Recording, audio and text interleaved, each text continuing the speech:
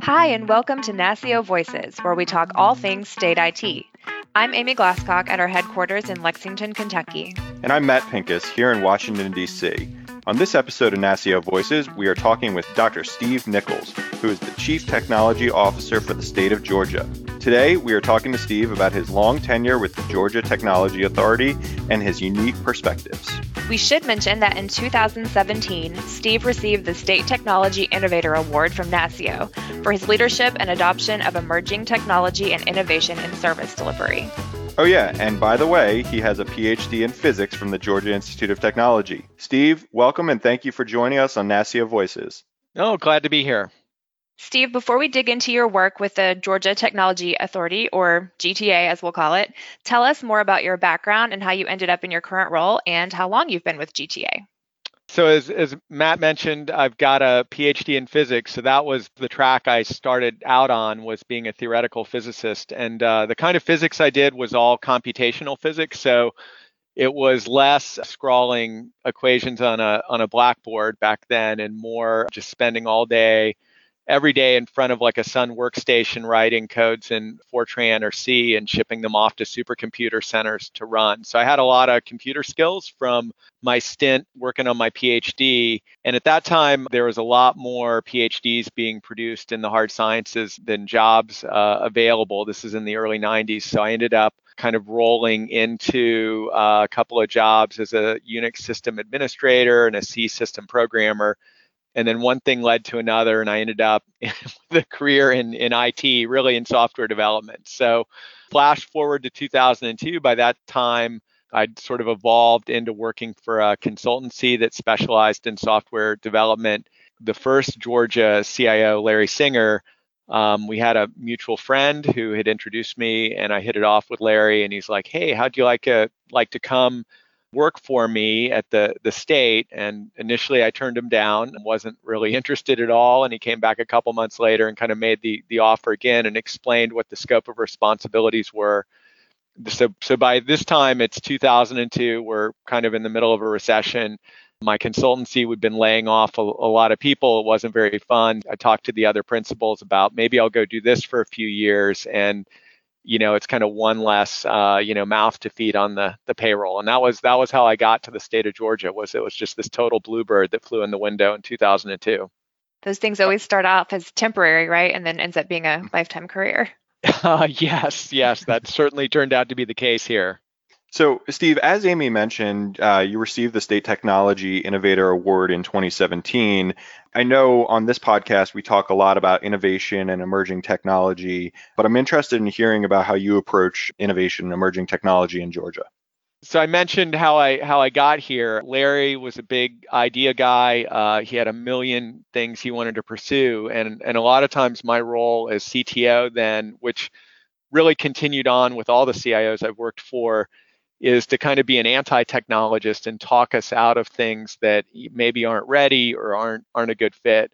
So my philosophy kind of around innovation is the same, that it shouldn't be bottom up where we're looking at technologies and trying to figure out how to apply them, that it's a lot more productive to talk to the people with the business problems and see what they're thinking about and trying. And then if they've found something that's going to work for them or that's promising, is to just jump on and, on their train and try to help them get whatever that thing is done and then adopt it and figure out if you can roll it out to the rest of the organization. So it's really a different approach. As in my CTO role, I don't have any staff. So there isn't a bunch of people that are just thinking about innovation every day. That really kind of extends to the whole Georgia Technology Authority of just trying to be customer focused and find out what they're doing. And I think that's interesting because, one of our previous guests, Fred Britton, the CIO in Maine, said that his advice for new CIOs was, essentially don't try and reinvent the wheel. You probably won't be in the seat long enough to make, wide scale, large changes, but you sort of have a longer view of this because you've been around. And so I'm not going to put words in your mouth, but it seems like you have more freedom to try and look at these big picture things. Yeah, but that turnover, even if I'm here, so I've been in my seat as the CTO for 18 years. There is a lot of turnover in agencies at that sort of deputy commissioner level, and policies do change even inside the same administration. Priorities change. So you do have to figure out, okay, whatever we're going to do here, it needs to be done relatively quickly. And it's also, you want to make sure it's durable, that it's not something that requires on a lot of external dependencies that might go away next year or in the next budget downturn. So those innovations, they do have to be somewhat self-contained, but like the good ones catch fire, and then at some point we just take them for granted. Like I think about some of the early experiments. One of our agency customers, the person who was running child support enforcement, when they started really adopting cell phones, this is like pre-iPhone, so this would be like, say, 2005, 2006, and pushing out SMS messages and proactive notifications. So it's stuff that now we think of as table stakes for a system, but I mean, at the time, it was pretty new stuff, and we're trying to figure out how to procure things like for instant messaging, like short code services, to be able to push these notifications in bulk. And that wasn't anything that we were even thinking about at GTA. This was really a business person coming and saying, can you help me? Here's how I want to solve this problem to push notifications to my customers instead of having them call me all the time and swamp my call center. Right. Based on what we know from our research, and also, the importance that we've seen on our state CIO surveys year after year on consolidation optimization, we know that most states have consolidated or are working toward consolidating their IT and or their data centers. But Georgia took it a step further and outsourced. So can you talk a little bit about that, and what insights do you have on that process now looking back? Okay, sure. So we had started down this road of outsourcing really all of the network and voice, and what ended up being about 70% of servers and desktop management in Georgia back in 2008.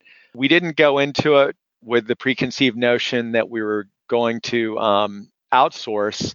We really went into it as, okay, we've got a financial problem and a risk problem. We're spending a lot of money in a lot of different areas. Things are fairly decentralized. The central IT agency, at that point, we had a real financial problem around ending up supporting things that didn't have a good chargeback model, things we were upside down on, and then agency customers were managing things that were, easy or had a lot of synergies with their business, but it led to just real decentralization in the environment. So the mission was, we gotta pull this stuff together and do some consolidation and rationalization. And in places where we have a lot of risk, we've got to take risk out of the environment. And mainly that was on the server and desktop side of things, where we just had a lot of different agencies managing things and no one was getting economies of scale. So as we went through the process and we looked at some of the options, we were also faced with the reality. I mean, we still talk to this day about sort of the silver tsunami, but this has been a long-running effect, right? The aging of the state workforce. And so back then in 2008, about 20% of our IT workforce was eligible to just go drop their papers and retire. So this was one of the recommendations we got from the consultants we were working with is, hey, you're not going to be able to sustain this consolidation, even if you get a big system integrator to come help you. You're not going to be able to keep it going. And so that gradually pivoted us to the idea of like, we really need to outsource this and get out of the owner operator model and move towards just managing services that are going to be delivered by the private sector, and get really good at like service level management, billing, and running all the idle processes, and just generally managing the technology rather than doing the technology. Yeah, that seems to be the direction that most states are going in now. Instead of the provider of services, the broker of services, and that managed services model. So for states that are moving in that direction, or that may be thinking about, even outsourcing their data centers in the future, what advice do you have for them? I think one of the biggest success factors is you really have to have executive support from the governor's office. Over my 18 years watching a lot of states launch consolidation initiatives with varying degrees of success. So, what I'm saying really applies to any kind of a consolidation play because it involves moving responsibilities around and there's going to be winners and losers. It's just not going to be popular with the agency customers. What we always heard here, and we still hear, is, hey, it's a great idea, but, my agency, for these reasons, like we should be managing, these services. So this tendency to always want to cherry pick out things that, like I said, have a lot of synergy for the agency or it's something that they're really good at. That's just sort of a constant force that will unravel the consolidation. So if you end up in a situation where you just get, maybe some legislation passed or an executive order, but you don't really have the day-to-day support, it's just going to be hard to get anything moving because agencies can always find reasons to not do things today or this month, and the years go by and you haven't consolidated. So the ones that have been successful are the ones where they've really got, in my experience, backing from the governor's office and some kind of daily involvement in the initiative. That was certainly the case for us in Georgia. Yeah, absolutely. That sounds like what we've heard from other states as well. Yep, for sure. Steve, can you talk a little bit about what your top priorities are right now in Georgia? So there's really two things. This won't come as a surprise for any of your listeners. So it's cybersecurity and cloud. Those are really the things that we talk about every day around here right now. Though, I would say cybersecurity is the one we're really just have a lot of activity across the board this year. New administration coming in, combined with a lot of ransomware attacks in 2019, and there's more emphasis, I think, on us figuring out ways to help the agencies that we don't directly manage. I'd mentioned like 70% of the servers and desktops are consolidated here. There's still a lot of agencies in that 30% that are managing their own endpoints. So really figuring out how to help them secure their environments, and then some emphasis as well on responding to the counties and municipalities that are having incidents and need help. One of the things that we've been hearing a lot about is risks to the supply chain. So I know there's a couple states right now that have introduced legislation that would actually ban specific foreign-made technologies and vendors from doing business with the states, aimed at, reducing that risk to the supply chain. Can you talk about these challenges and what, if anything, you all are doing in Georgia? So, I'm not going to sort of name any specific vendors or anything like that, but sure. We've had this come up twice now, maybe really three times, but twice where we had a technology that was already in the environment. And it came to our attention that we really needed to take it out. Something comes to us from the Fed through the Fusion Center, for example. The actual mechanics of doing that can really be a lift, just figuring out, where is it in the environment? Have we actually purchased it?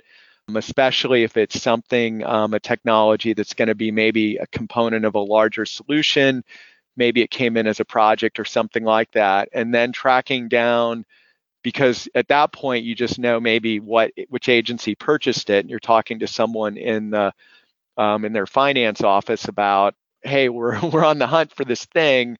And then figuring out where they've actually implemented, or are they still even using it, and then coming up with a plan to get it out of the environment. So there's a lot more than just saying, here's a supplier we don't want to do business with. Normally, by the time you're realizing that, they're already in the environment, and actually getting it out of the environment is the real lift. When I see this legislation, that's fine, but that's really just a part of it. Here in Georgia, we're now working on a policy and a standard, just establishing what we're doing, since we've already had to do this twice without any kind of supporting policy or standard. This spring, policy will be coming out that really just mimics our procurement protest process around just asserting our right to do this, and then giving some way for the supplier to come back and dispute the process, or to get more information, or to demonstrate that they aren't a risk, and to get off the list and get back, into the mix in the environment. Just sort of lays out that process. So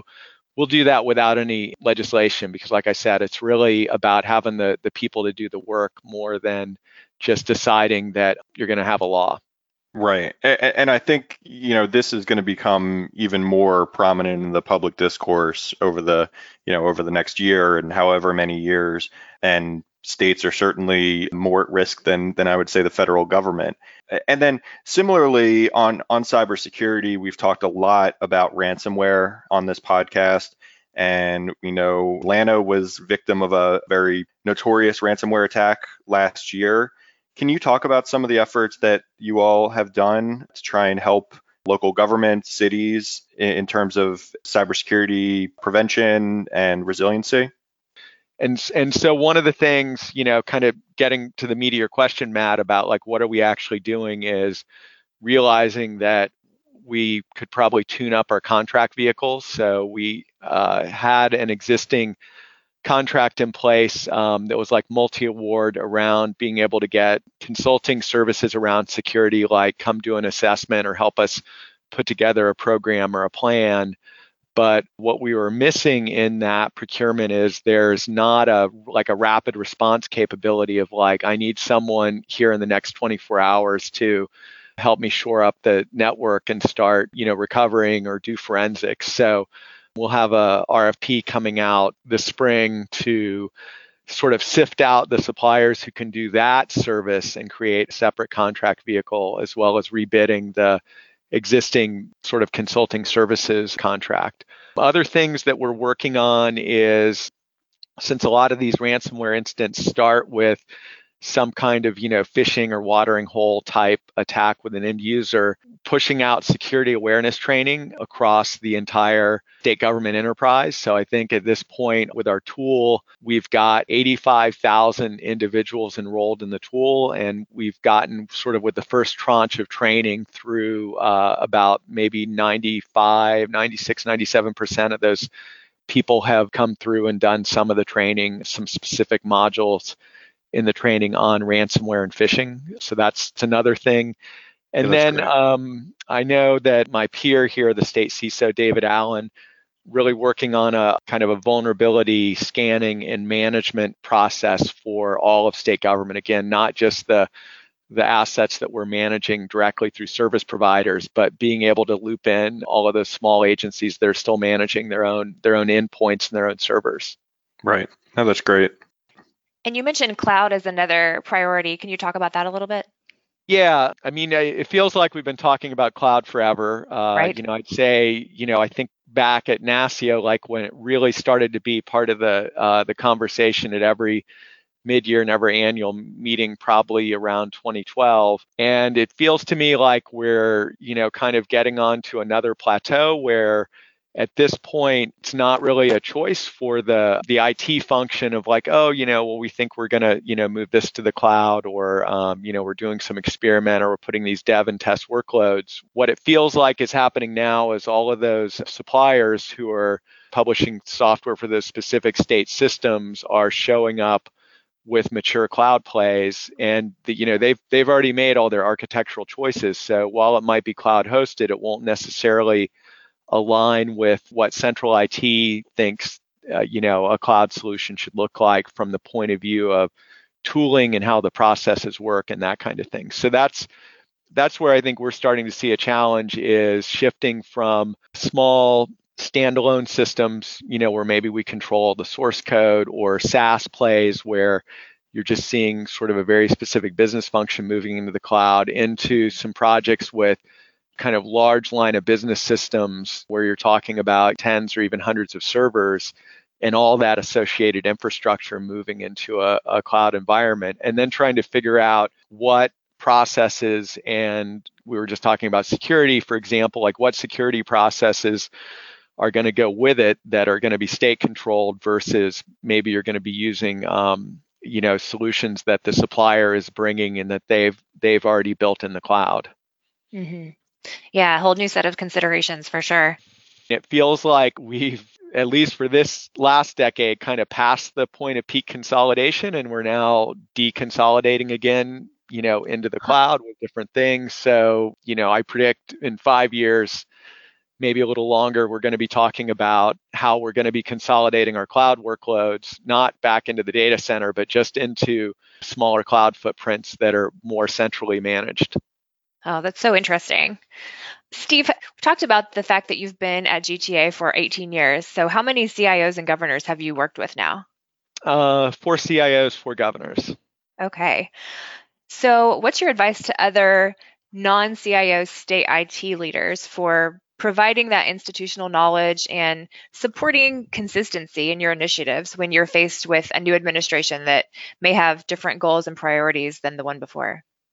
I think the biggest thing is you just can't get stuck on what you were doing before. I think you just have to recognize that, every election that brings in a new administration, they're elected for a reason, right? They're bringing what the electorate, what your citizens are sort of looking for, and that whatever you were doing for the previous, administration or stretch of time, that, if it's something good from the new administration's point of view, that's just going to be baseline. They're not going to know how much work it was to get there. You're not going to get credit for that. You just need to kind of recognize that they're going to look at how can we make this better or run this more efficiently or for less cost or whatever the thing is or more securely. And then you're going to get policy changes and you just have to, get on board. Just because something was a priority for the last administration doesn't mean the new administration is going to care about that issue as much or even at all. It's easy to get sort of wrapped up in these things you've spent a lot of time working on, but my advice is look forward and support, because at the end of the day, we all work for the governor in our respective states. Just figure out how you can support them and what they're trying to accomplish. That's great. Sounds like you've really been able to stay flexible throughout the years, and that attributes to your success. Right. I joke with people sometimes of I don't know who the CTO was that thought that up, but sometimes, we're building sandcastles, right? That last for, 5 years or whatever they last for. And then you're replacing them with the new system or the next thing or whatever the thing is. And so you just can't get too wedded to it. So. Yeah, so it sounds like you have to be quick on your feet, which is why we're going to transition into our lightning round. Okay. Where we get to ask you some lighter-hearted questions. And are you ready, sir? I am ready. Good. All right. So what was your first job, Steve? I had a job as a dishwasher in a pizza restaurant, I guess, when I was in high school. And at that point, I was not planning to go to college at all.